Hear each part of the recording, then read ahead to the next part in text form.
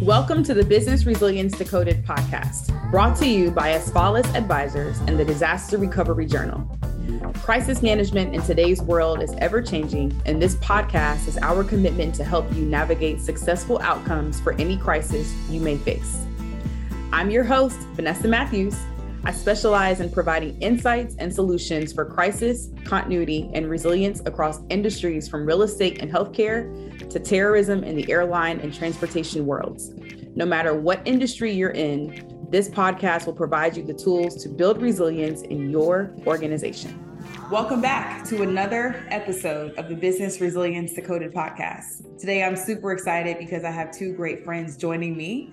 And in this episode, we are continuing the conversation from the Diversity, Equity, and Inclusion microsimulation at the DRJ Spring 2023 conference. And we're going to be addressing some of the lingering questions posed by the audience. Today, I'm joined by Lisa Jones. She's the Business Continuity General Manager at Control Risks, and James Green, the co-founder of Illuminate Advisory. Together, Lisa and James are the co-founders of the Resilience Think Tank Advisory. Lisa and James, welcome to the Business Resilience Decoded podcast. Hello, my friend. Look, hey, this is James' second time on the podcast. Lisa's first time. Nice. I need to catch up with James. Look, we're excited. And, for those of you who don't know us, we cut up when the three of us are together. So I'm really excited, but we had a great time in Orlando at DRJ, and I had a really real and authentic conversation about the state of diversity and inclusion and what's needed to continue to move our industry forward. And we had some responses from folks that were very excited and supportive of the conversation, although it was raw and real, and we said some things that most folks probably were not expecting. On the other hand of that, we had people that were not excited about it and that were upset and that were offended and just cannot really grasp or comprehend why there is a push or need to support diversity and inclusion. And so what we wanted to do today, number one, is give a huge shout out to Marcus Vaughn for leveraging his sponsorship with Illuminar all the way from Australia to get on a main corporate stage and to talk about the importance of DE&I utilizing his product and yet not talking about his product the entire hour and 15 minutes. But secondly, the questions that we're going to talk about today were the remaining questions left over from the audience that we didn't have a chance to get to. So, James, I'm going to start with you because I just love your energy. Any thoughts on how to approach leadership when people say that they are just, quote unquote, checking the box when it comes to ensuring diverse interview panels and committees are needed? Yeah, so I think as some context, one of the comments we got after we came off stage by some of our less than fans were, who are these people that they're DEI experts? We're not experts in this at all. We are people who are passionate about diversity in our profession, and we are people who are passionate about our profession. That's where our expertise comes in. I don't claim to be the DEI expert. I'm just a person who's very passionate about this topic. So with your question, when people are checking the box, we feel management is checking the box.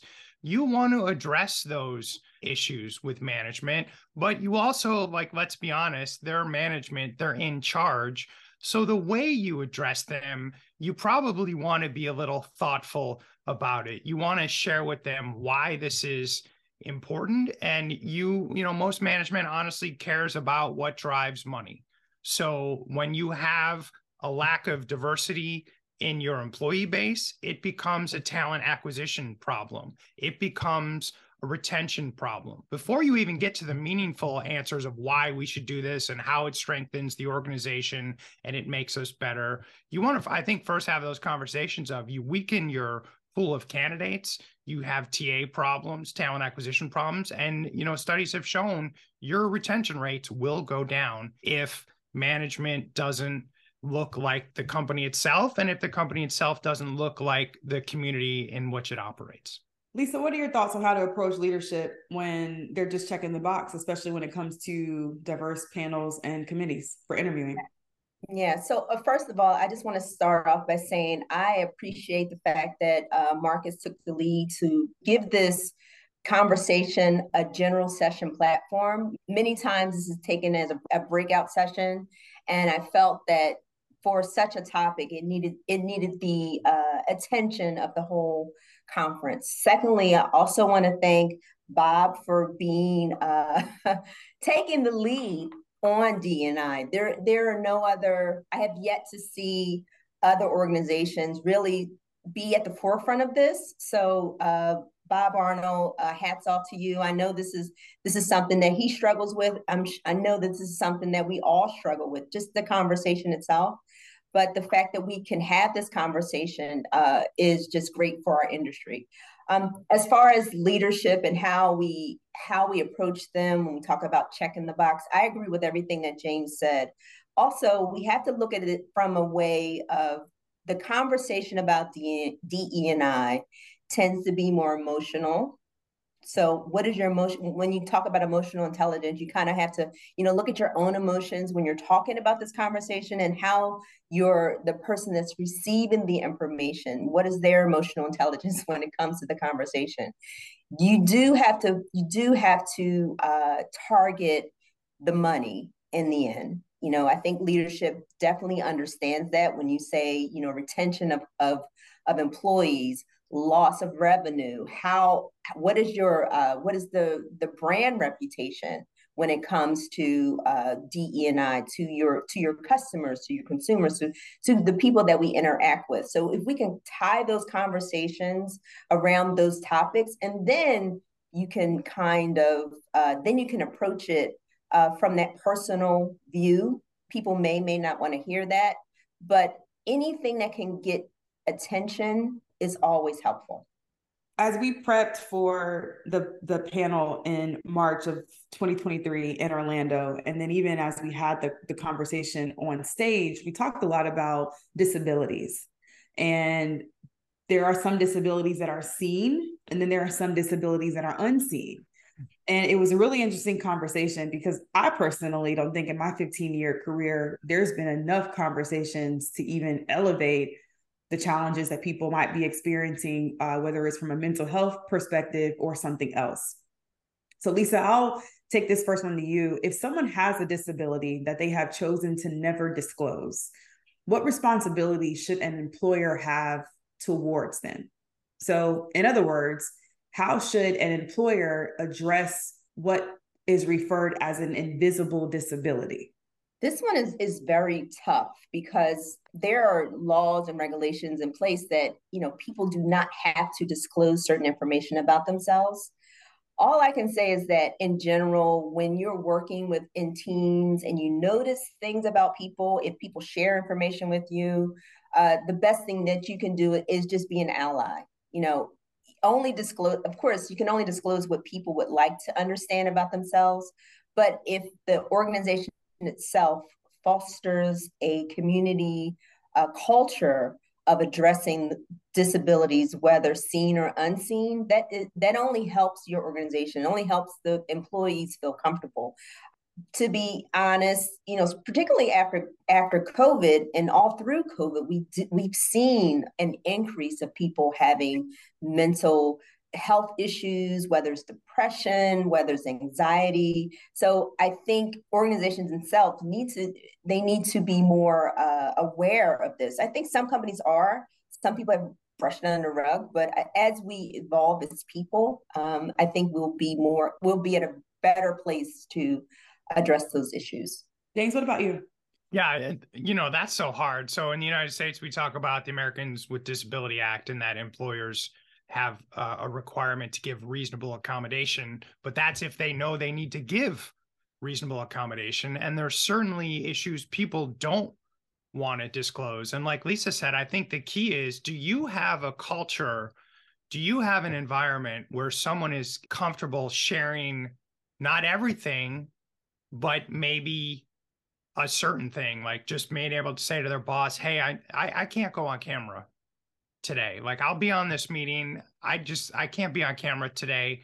And are you comfortable saying that? And is the person leading that meeting going to back you up and say, oh yeah, James isn't on camera today, but he's here? I think where companies get in trouble is they create that culture of fear where people won't even say, hey, I need not an accommodation from a legal standpoint, but just temporarily, I may be struggling with something right now. I don't want to disclose it, but you trust me, I trust you. Do you treat me as a person at the end of the day? Or, you know, we've seen a major employer just this week announce they're going to start checking companies' badge swipes. And if you don't swipe in and swipe out a certain number of times a week, we're going to ding you on your performance review. That's not, to me, really showing people that you care about them. Yeah. Wow. That's well, you know, I believe we had a podcast episode with Marie from Gartner, and she talked about the purpose of our presence. So if you're going to ask me to be in the office, what is the purpose of my presence? And that's interesting because I have a friend who had to go into work. His entire team is in a whole nother state. And he had to go into the office in Charlotte and sit on a video camera, which he could have done very well from the comfort of his own home, to be on a call with 20 other people who were in another state. And it just sounds ridiculous. Like, seriously. So how about we take some of this commercial real estate that we don't need and turn it into affordable housing? And that sounds very familiar. And also considering this is a whole nother topic for another show, but considering that America is in a deficit of over 4 million houses for people to live in. 4 million houses, we're in a deficit. So we have plenty of space to use these these office parks to create community. Yeah.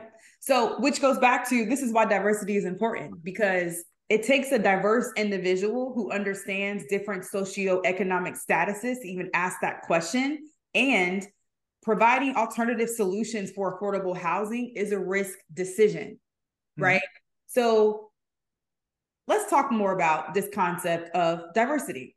And specifically, the question that was posed after our panel was, how do we encourage more diversity in the profession when the entry is often legacy? I interpret the people who are in the beginning of the pipeline, or who make decisions about who gets hired in the business resilience, crisis management, emergency management, ITDR profession, typically look like James, but they're older, right? So how do you encourage more diversity when James is at the front door? James, I'm gonna get that one to you.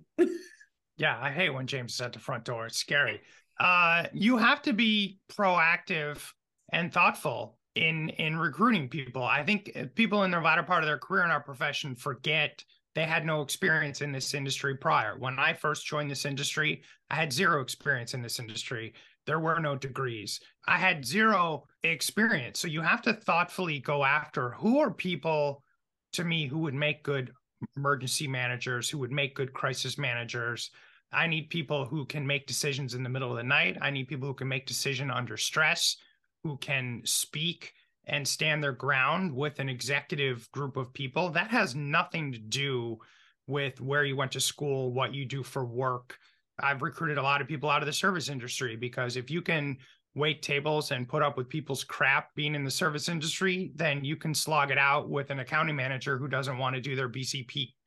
So I think we need to be thoughtful about who we bring in. We need to be open-minded, and yeah, we need to be purposeful that everyone does not look like me, because, you know, one of my concerns as the demographics of especially the United States changes, if the demographics of our profession doesn't change, we're going to get further and further out of touch with the organizations that we work in, the communities that we serve. And that's how you become obsolete. When I think of the question about it being legacy, to me, it means who's being assigned the business continuity program in your organization. More times than not, it's coming out of IT. More times than not, this tends to be a male-dominated profession, which we understand that women can do IT. I'm just saying we're smart, and that's something as a society itself, we need to push women into these type of roles. So when I think about how it was assigned to me as an administrative assistant who didn't know anything about business continuity and now had a whole career. My job now is to give back to others, or, you know, bring someone else along with me to say, hey, you know, you may think your career path is this. How about this new thing over here? And the fact that we think business continuity is new, well, anyway, but how about this new thing you might be interested in? And like James said, it's less about the fundamentals can be taught to anyone. It's those soft skills that are very important. And we really need to start marketing that more. It's the soft skills. The fundamental stuff, again, can be taught. And even when you learn the fundamental things, when you go into an organization, we massage it for something else. So let's really do a better job at marketing our industry, marketing to people that may not look like us. And I think that will only help build our profession. Yeah. So as we wrap up today's episode, I'm going to do some spitfire questions and you can only give me one response. James, what is the one thing you want to see industry associations do differently? You want me to give a short response on this? That's not even fair. One bullet point. To be thoughtfully inclusive. Lisa, what is one thing you want industry associations to stop doing? I would like industry organizations to stop focusing on one gender. James, what is one thing you want hiring managers to do differently in the business continuity resilience profession? To focus less on tactile requirements or qualifications. And Lisa, what would you like for them to stop doing? To stop writing lengthy job descriptions that have nothing to do with the job. Hashtag I'm confused. Okay. Thanks. Okay, James, what is one thing that you want vendors and sponsors at these industry association conferences to stop doing? I guess I want them to stop, focusing on the short term of pipeline and more on the long term of the strength and health of the industry. Lisa, what would you like to see vendors and sponsors to start doing? I would love to see vendors and sponsors to start sponsoring their own clients and customers to speak about different topics and to represent their brand. Well, James, where can our subscribers find you? You can find me all over social media as The James Green, and our website is illuminateadvisory.com. He's also a pirate, just so you know. One of his many talents. Great. And Lisa, where can our subscribers find you? You can find me on LinkedIn. And also, don't forget to check us out at the Resilience Think Tank. We would love for you to join our community. Awesome. I appreciate you all and the authentic conversation, and we look forward to the next episode. Thank you for listening to the Business Resilience Decoded podcast, brought to you by Asfalis Advisors and Disaster Recovery Journal. Make sure you check out the show notes for this episode to see all the upcoming events, programs, and ways we can support you. Make sure you subscribe to the show wherever you get your podcasts, leave us a review, and share it with a friend. Thanks again, and I'll talk to you in the next episode.